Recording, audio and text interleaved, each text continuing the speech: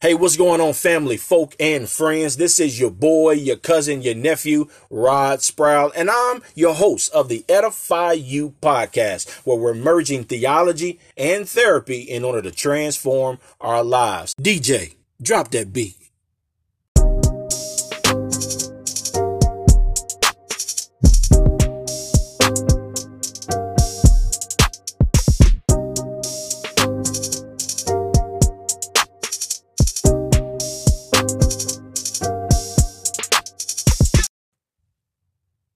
Hey, what's going on, family, folk, and friends? Listen, this is your boy, your cousin, your nephew, Rod Sprowl, and I am so glad that you have decided to come back inside of the podcast. And look, we have a special guest on today. I'm so glad to have the lovely, the gorgeous Mrs.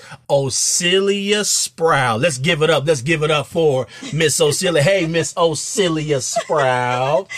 Hey, husband, or husband, as I like to call you. It's so formal. It's all good. It's all good. Hey, y'all, we have an exciting episode for you on today. But listen, before we jump into it, I want to encourage you. Follow me on Facebook, on Instagram, on Twitter at Rod L. Sprowl. So we can always stay connected. Let's stay connected. Let's vibe. Let's just do what it is we do. But we've been talking about depression, and, you know, on last week in the last episode, we talked about what it looks like to actually grow out of our depression. Listen, this depression thing is serious. It's not something that you can just think it through or you can just get rid of it in a day. No, there are some practical steps and some practical things that you need to do in order to get rid of this depression. And it takes time. But on today, I have some help on today. Now, Celia, you have done some pageantry, so you kind of understand some level of achievement. You've reached some achievement, right? Right. Tell us a little bit about your achievement and what that looked like. Well, yes. So for me, this episode is so timely with the death of Chesley recently, because in the pageant community, we felt it really hard. I have been involved in the pageant world for about 20 years.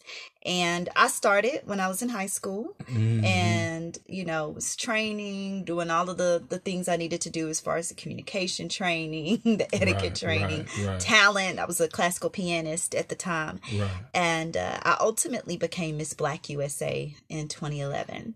Right. And so that was the culmination of my pageant journey. I reigned as a national queen and then retired shortly after that. Okay. And now I've just been coaching and working with young ladies who are competing for a number of years. Gotcha. So you worked hard most of your adult life. Yeah, my 20s, most of your 20s to achieve something. You put in a lot of work. Yeah. I mean, you put in a lot of blood, sweat, and tears, perhaps. Yes. A lot of money, I would imagine, as well, right? Yes. In order to reach a goal, right? Now, when you reach that goal, what was the reason or the reasons why you wanted to accomplish that national title? Like, why did you want to do that? Yeah. Well, when I was about 19, God woke me up in the middle of the night and he gave me a strategy for my pageant competitions.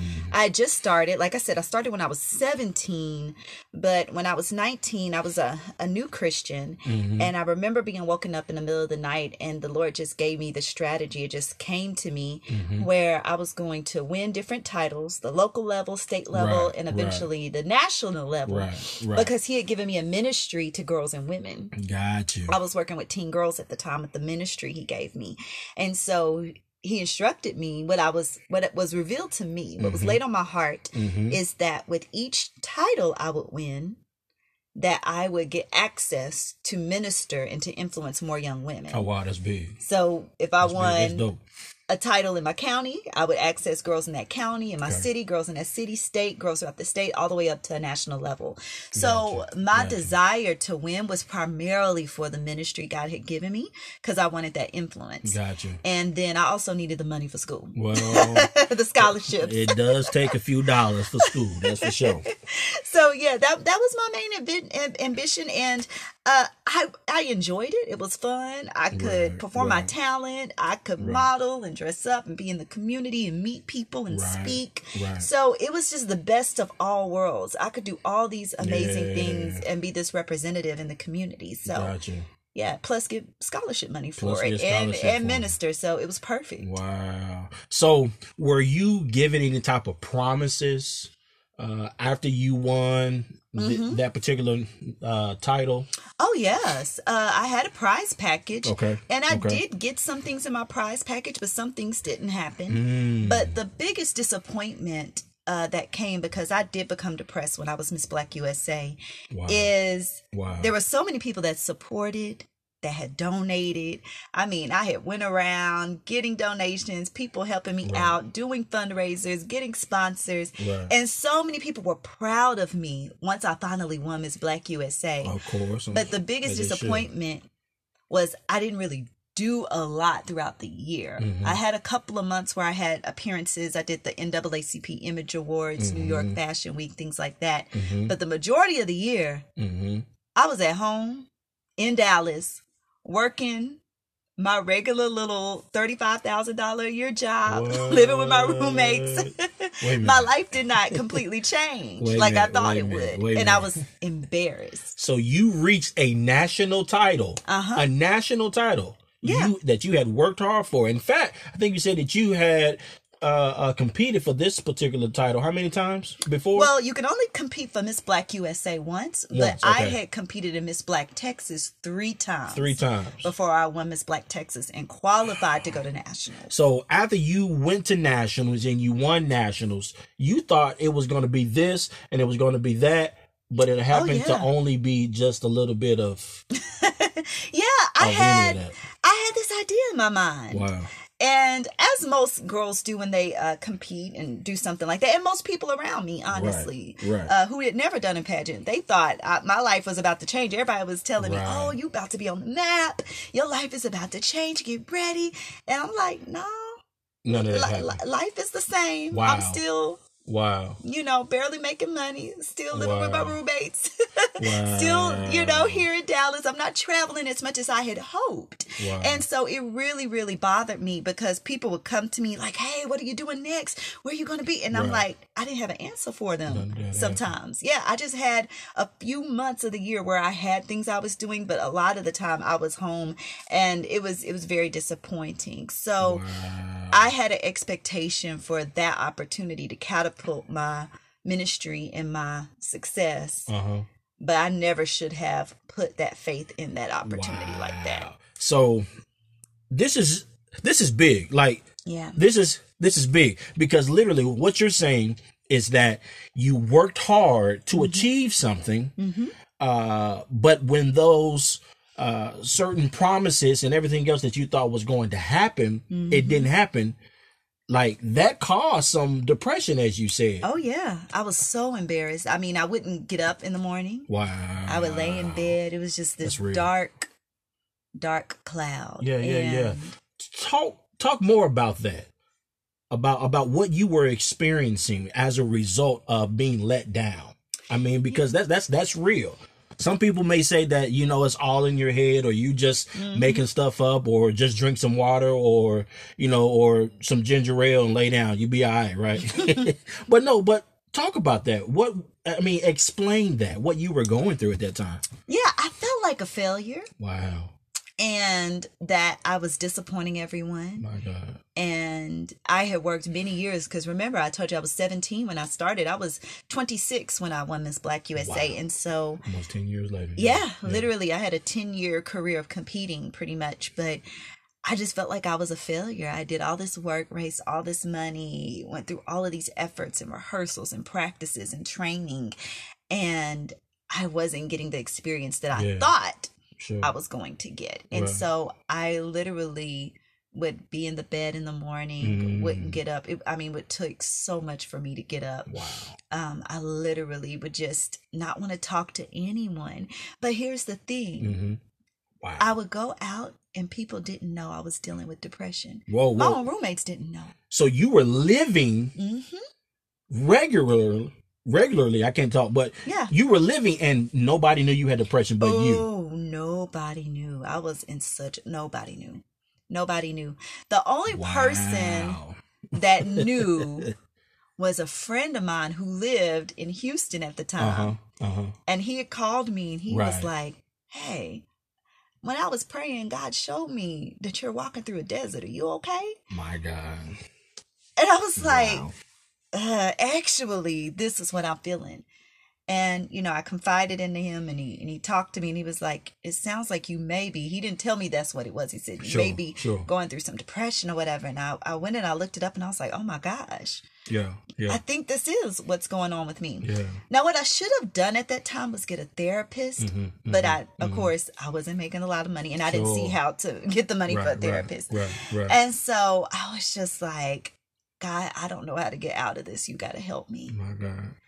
And it wasn't until I cried out to God in the middle of the night one night. I remember I just woke up and I was just crying profusely. Like, I'm so shocked I didn't wake up the rest of my roommates because it was so loud and I was wailing on the floor. Wow. In the middle of the night.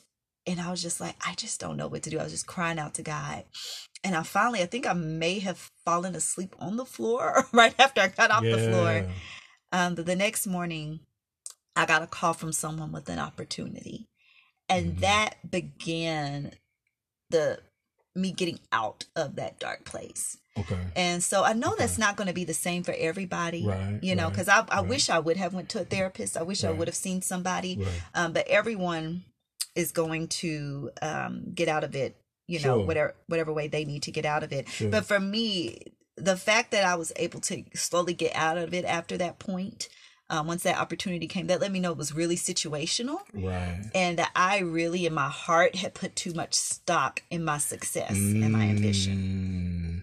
And it's easy to allow our circumstances, to dictate how we are feeling or dictate what's taking place intellectually and mentally. And and that's literally what it sounds like it happened. I mean, you were laying down and you couldn't get up. I mean, did you have any other type of sickness? I mean, no. You have any type of issues like that?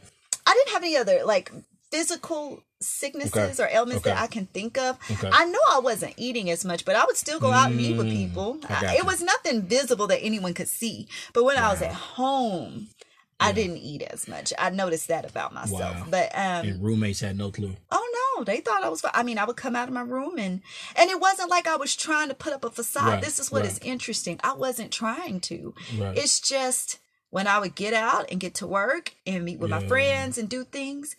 For some reason, I didn't feel the darkness as much at that point. I got you. It was when I got back alone with myself I would feel it. When I was with them, I was more functional. I got you.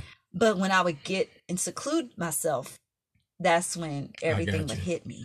And it's also fascinating because you said that while you were in that moment, and or as your friend said, in that desert place, you use your theology. To help you at least, come out of it a little bit. Yeah, absolutely. I started to, But the thing is, I called out to God. I used my theology. I used what I knew.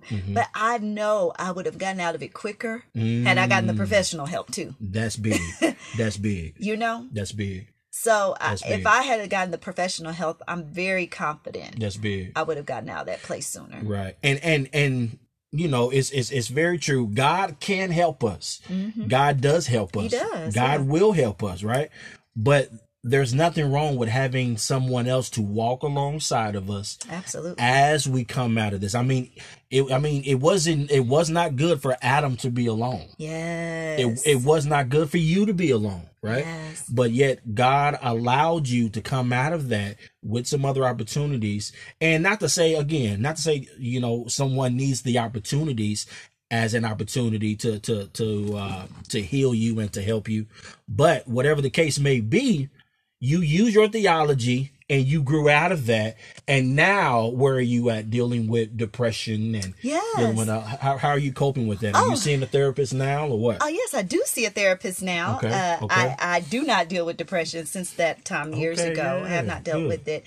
But I just see a therapist now just for my own well-being and wholeness and healing and overall. I think we all need that.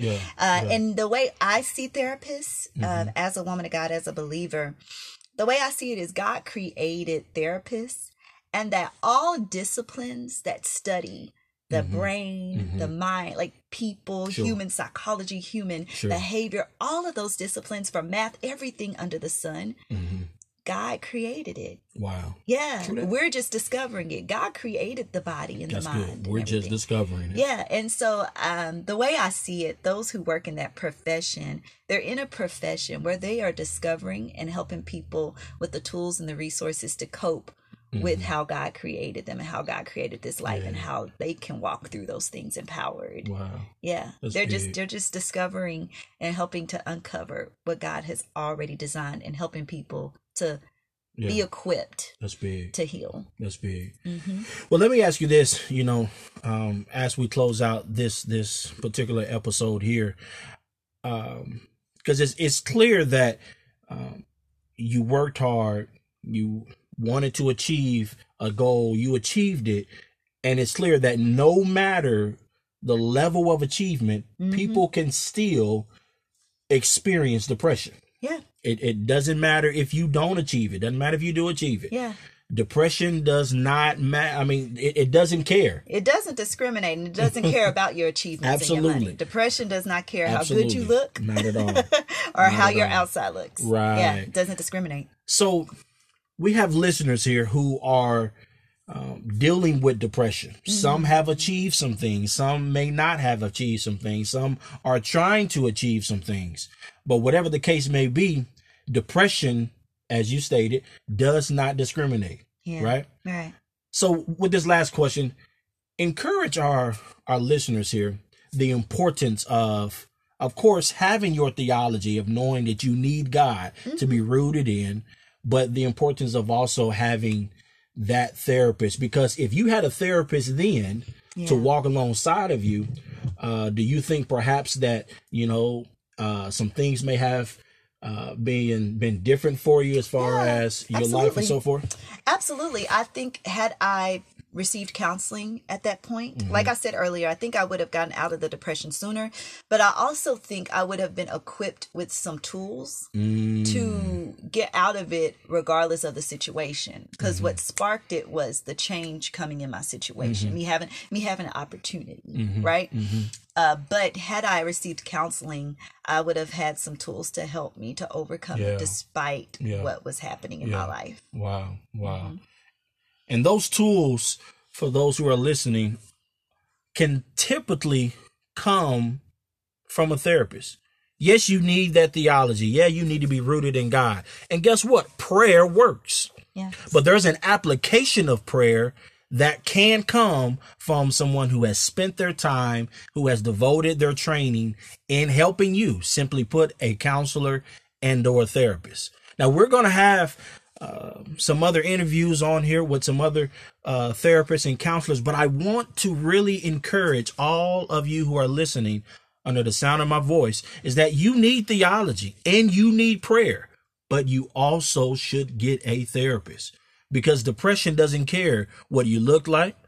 Depression doesn't care what you sound like, what you have achieved, or what you have not achieved. It only cares about ruining your life.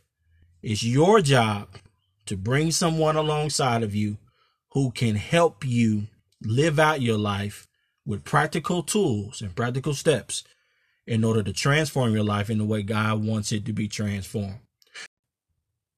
So, Ocielia, is there anything else that you want us to know about how you were using your theology and or your therapy in that particular time in your life?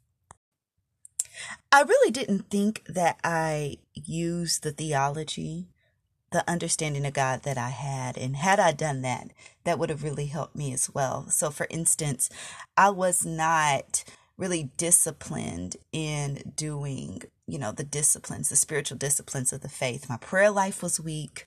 I would go to church, but I wasn't consistent. I wasn't really engaging in my community. I wasn't in worship regularly. I was typically a girl who would have my own worship time, very, very, just throughout the day, in the morning, typically. So just the fact that I didn't even tap in and utilize my theology, I know that impacted this journey in my depression. So thank you for listening to today's episode of Edify You, where we are merging our theology and therapy in order to transform our lives.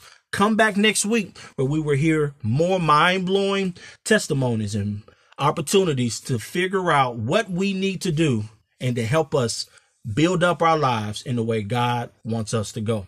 We'll see you next time. Love you, bless you, and we'll talk with you soon. Peace.